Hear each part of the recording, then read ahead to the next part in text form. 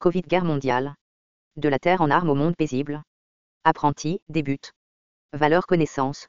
Deux thèses brillantes sont avancées dans l'œuvre de Taichi Sakaiya, The Knowledge Revolution or a History of the Future, George Fields, auteur, William Marsh, traducteur, Codanza USA Ainsi, First Edition, janvier 1, 1991, La révolution de la valeur-connaissance ou une histoire de l'avenir.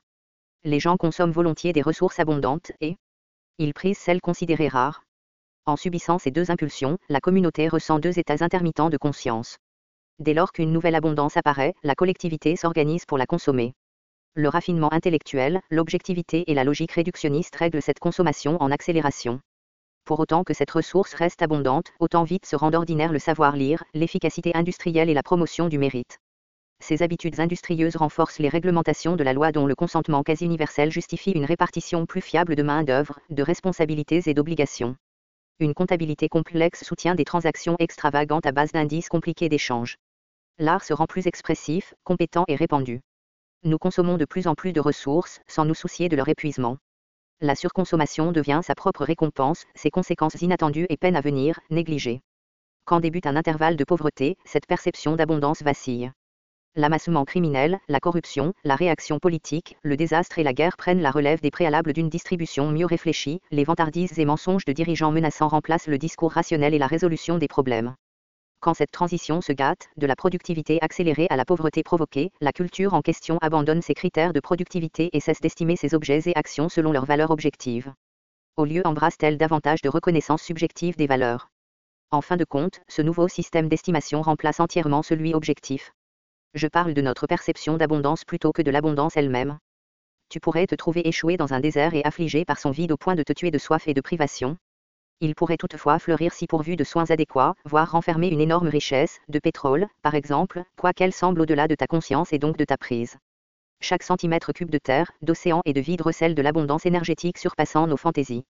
On doit simplement l'exposer sans déranger la structure naturelle de sa cachette, un travail auquel nous nous serions rendus experts à force de pénibles répétitions d'épreuves et d'erreurs au sujet de problèmes mieux solubles mais pour autant létaux. On peut évaluer une montre selon son exactitude, sa durabilité, ses matières premières et les compétences requises pour la fabriquer et distribuer. Le prix d'une telle montre peut augmenter ou diminuer quelque peu, mais il se stabilisera autour d'une courbe de tarification d'uniformité prévisible dans des circonstances normales, en un équilibre dynamique. Cette sorte d'évaluation de valeur peut nous sembler objective et réelle. Alors que la plupart d'entre nous en conviendraient, Yuval Noah Harari affirme, dans son livre fascinant, Sapiens, HarperCollins, New York, 2015, que beaucoup de nos structures sociales fondamentales sont en grande partie des mythes partagés. Nous accordons des notions telles que la foi, la justice, le droit divin des rois ou l'égalité, même si elles manquent de fondation dans la réalité. Il en est particulièrement convaincu à l'égard de l'argent, une formule subjective basée sur la confiance mutuelle dans un taux d'échange partagé, renforcée par tant de formules culturelles, de fonctionnaires et de normes qu'elles semblent absolument réelles, quand en réalité pas du tout. L'argent permet aux participants d'une société complexe de mener à bien de nombreuses transactions obligatoires avec une souplesse plus ou moins magique. Il soude des liens de loyauté et de coopération entre des grands assemblages d'étrangers à l'échelle impraticable si l'intimité familiale ou villageoise dut être invoquée à sa place. Mais il corrode pour autant les attaches familiales, communautaires et religieuses, des liaisons qui nous ont servi comme source principale de sûreté et de soutien depuis des dizaines de milliers d'années. Grâce à leur remplacement récent par le dollar tout-puissant, ou des anciennes denarées romaines, des cauris sur la côte africaine, ou du papier-monnaie médiéval chinois, nous pouvons nous procurer presque tout ce que nous désirons sans avoir à développer des liaisons personnelles, des compétences et des matières premières requises pour matériellement le produire. Autrement peut-on appliquer une couche spéciale de peinture de valeur, une valeur-connaissance supplémentaire, en l'appelant Cartier, la 10 millionième fabriquée, celle, fortunée, qui appartint à grand-père ou au général de Gaulle, voire celle qui s'enraya lors d'une conjoncture importante. Subjectivement, on peut afficher plus ou moins de valeur que ne dictent les stricts critères de consommation.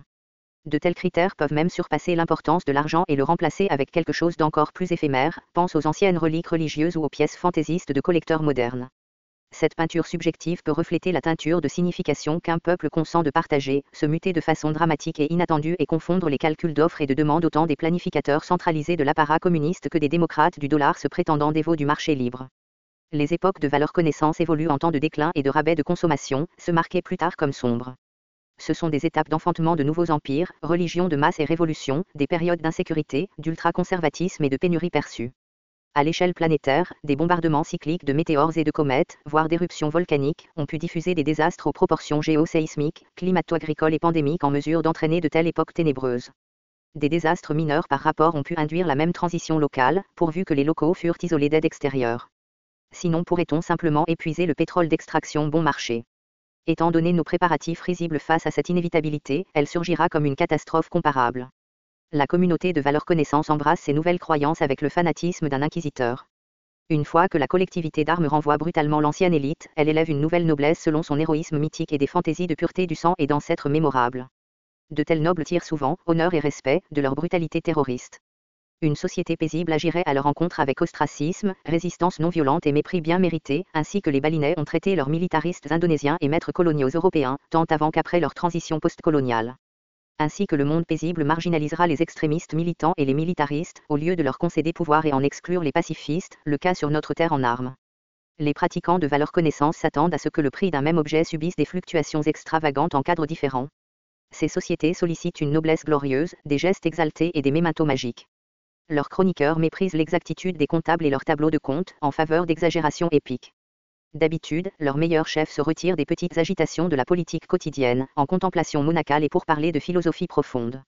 Dans leur absence, des satrapes insignifiants prennent la relève avec leurs priorités dérisoires d'intéressés. Autant estropiés leur sens d'éclaircissement, autant voraces leur fin du pouvoir et onéreuse au public leur concurrence. Dit adieu aux anciennes libertés et indépendances sous leurs tendres soins. La Valeur-Connaissance poursuit l'équilibre, la sécurité et la survie pendant des durées économiques de stase et de déclin. Les critères objectifs encouragent la découverte, la prise de risques et l'accroissement en instances d'abondance. Celle-ci n'aurait probablement pas pu assurer la survie pendant une durée rugueuse de Valeur-Connaissance. Tous les coins sont rongés et la société se rend bien ronde et dure afin de mieux pouvoir rebondir. Une bénigne commune de biens d'apprentis négocierait équitablement entre les convictions de Valeur-Connaissance et les efficacités de la consommation objective, niant ni à l'une ni à l'autre sa place mais interrompant leurs excès respectifs. La technologie paisible équilibrerait la coopération et la compétition, encouragerait le partage équitable de stabilité et de risques, et inciterait une économie calme, comprenant des surplus et des pénuries pareillement rares, comme au cas du communisme des chasseurs-glaneurs. Des critères objectifs s'avancent avec inertie croissante, comme si au rocher, deux déclics en avant et l'un en arrière, alors que la Valeur-Connaissance s'approche et se retire telles que les vagues d'une marée montante. Les concepts d'apprentis se prêtent à la dissémination de Valeur-Connaissance. Bien que notre mentalité actuelle s'écroule dans ses valeurs d'armes, celle paisible pourrait repeindre notre piètre compréhension effectivement en un clin d'œil. Pratiquement d'une nuit, d'étonnantes transformations sociales pourront défoncer les barrières courantes au progrès. La ferveur de la Valeur-Connaissance fera avancer les buts paisibles beaucoup plus promptement que quelques massifs graphiques de gants tenant à dénombrer l'irréalisable démilitarisation de nos institutions et la conversion en vrais apprentis d'un trop grand nombre de collaborateurs d'armes. Depuis au moins 300 ans, l'Occident s'est vanté de pacifistes plus ou moins bien organisés. Qui plus est, l'humanité a nourri l'idée de la paix universelle depuis que le premier enfant sage fut frappé pour aucune raison, soit par un vieillard impatient soit une clique de frangins bruts. La question a toujours été, avec quelles précautions et délais approcher à la paix universelle, si irréaliste et distante selon la modalité courante. Le temps ne semble pas se déplier de manière constante, mais plutôt comme l'orbite d'un satellite, indolente à grande distance de son point focal et précipitée à son approche. Après une poursuite sans répit par de longues étapes graduelles et pénibles, son approche peut s'accélérer aux ailes exponentielles et, de notre point de vue rabougri, surgir en un clin d'œil. Au lieu de prescrire un dogme expéditif, le texte d'apprenti propose une approche plus tempérée et moins linéaire. Nos entendements de gradualisme et de spontanéité ne sont plus à propos. L'ère paisible n'était pas encore, ni n'en étions-nous parés, bientôt le sera-t-elle et le serons-nous. D'un début à peine perceptible de mentalité paisible, suivi d'infusion d'elle en redoublement constant, une inédite politique d'info pourrait déborder nos politiques de désinformation habituelles. Cette correction d'apprentis dans nos évolutions politiques n'exigera aucun fureur principe de chef d'armes, autorité sans restreinte vers le bas et responsabilité sans restreinte vers le haut, Adolf Hitler. Ni n'aurons-nous besoin d'embaucher des chefs charismatiques de guerre, bien qu'ils aient pu gérer quelques transformations sérieuses dans le passé, des fois pour le bien mais trop souvent pour le pire. Les chefs indispensables s'éveilleront d'eux-mêmes, des chefs de tribus de sagesse paisible et non des barons d'armes. Ma bibliothèque municipale étale une centaine de mètres linéaires de livres sur l'art de la guerre, sa science et son histoire, et moins qu'une poignée sur l'institution de la paix. Multipliés par 2 ou 3 fois en prenant en compte les bibliothèques satellites en ville, et, suivant l'étendue géographique de cet inventaire, il côtoie la proportion d'armes par rapport à la paix qui dépasse 1000 contre 1. Les livres de guerre sont regroupés sous 2 ou 3 thèmes, alors que les quelques titres de paix sont éparpillés par 1 et par 2 à travers toute la bibliothèque. En Afghanistan, le State Department, le ministère des Affaires étrangères aux USA, manquait des compétences, effectifs et fonds nécessaires pour installer une honnête administration civile et rétablir la paix. Ces fonctionnaires ont dû aller mendier, casquette en main, auprès des militaires beaucoup mieux nantis, pour des corps tièdes, des esprits en bon équilibre et de l'argent sonnant. Mais rebelote, les compétences nécessaires leur manquaient à eux aussi. Voici la norme arriérée de nos priorités et compétences culturelles quant à gérer la guerre et minimiser la paix. Les plus nombreux ceux qui examineront apprentis et des œuvres paisibles comparables, et le plus souvent qu'ils aborderont leur sujet en conversation, le plus vite cette valeur-connaissance prendra racine. Une fois que ces propos se rendront ordinaires, la commune de paires d'apprentis émergera comme si de nulle part. Tectonique et imparable, elle fera surface, telle qu'émergerait un nouveau continent de la mer morte qui l'entoure, saturé d'indifférence, de stase et d'inertie, un peu comme l'étoile mystérieuse de Hergé.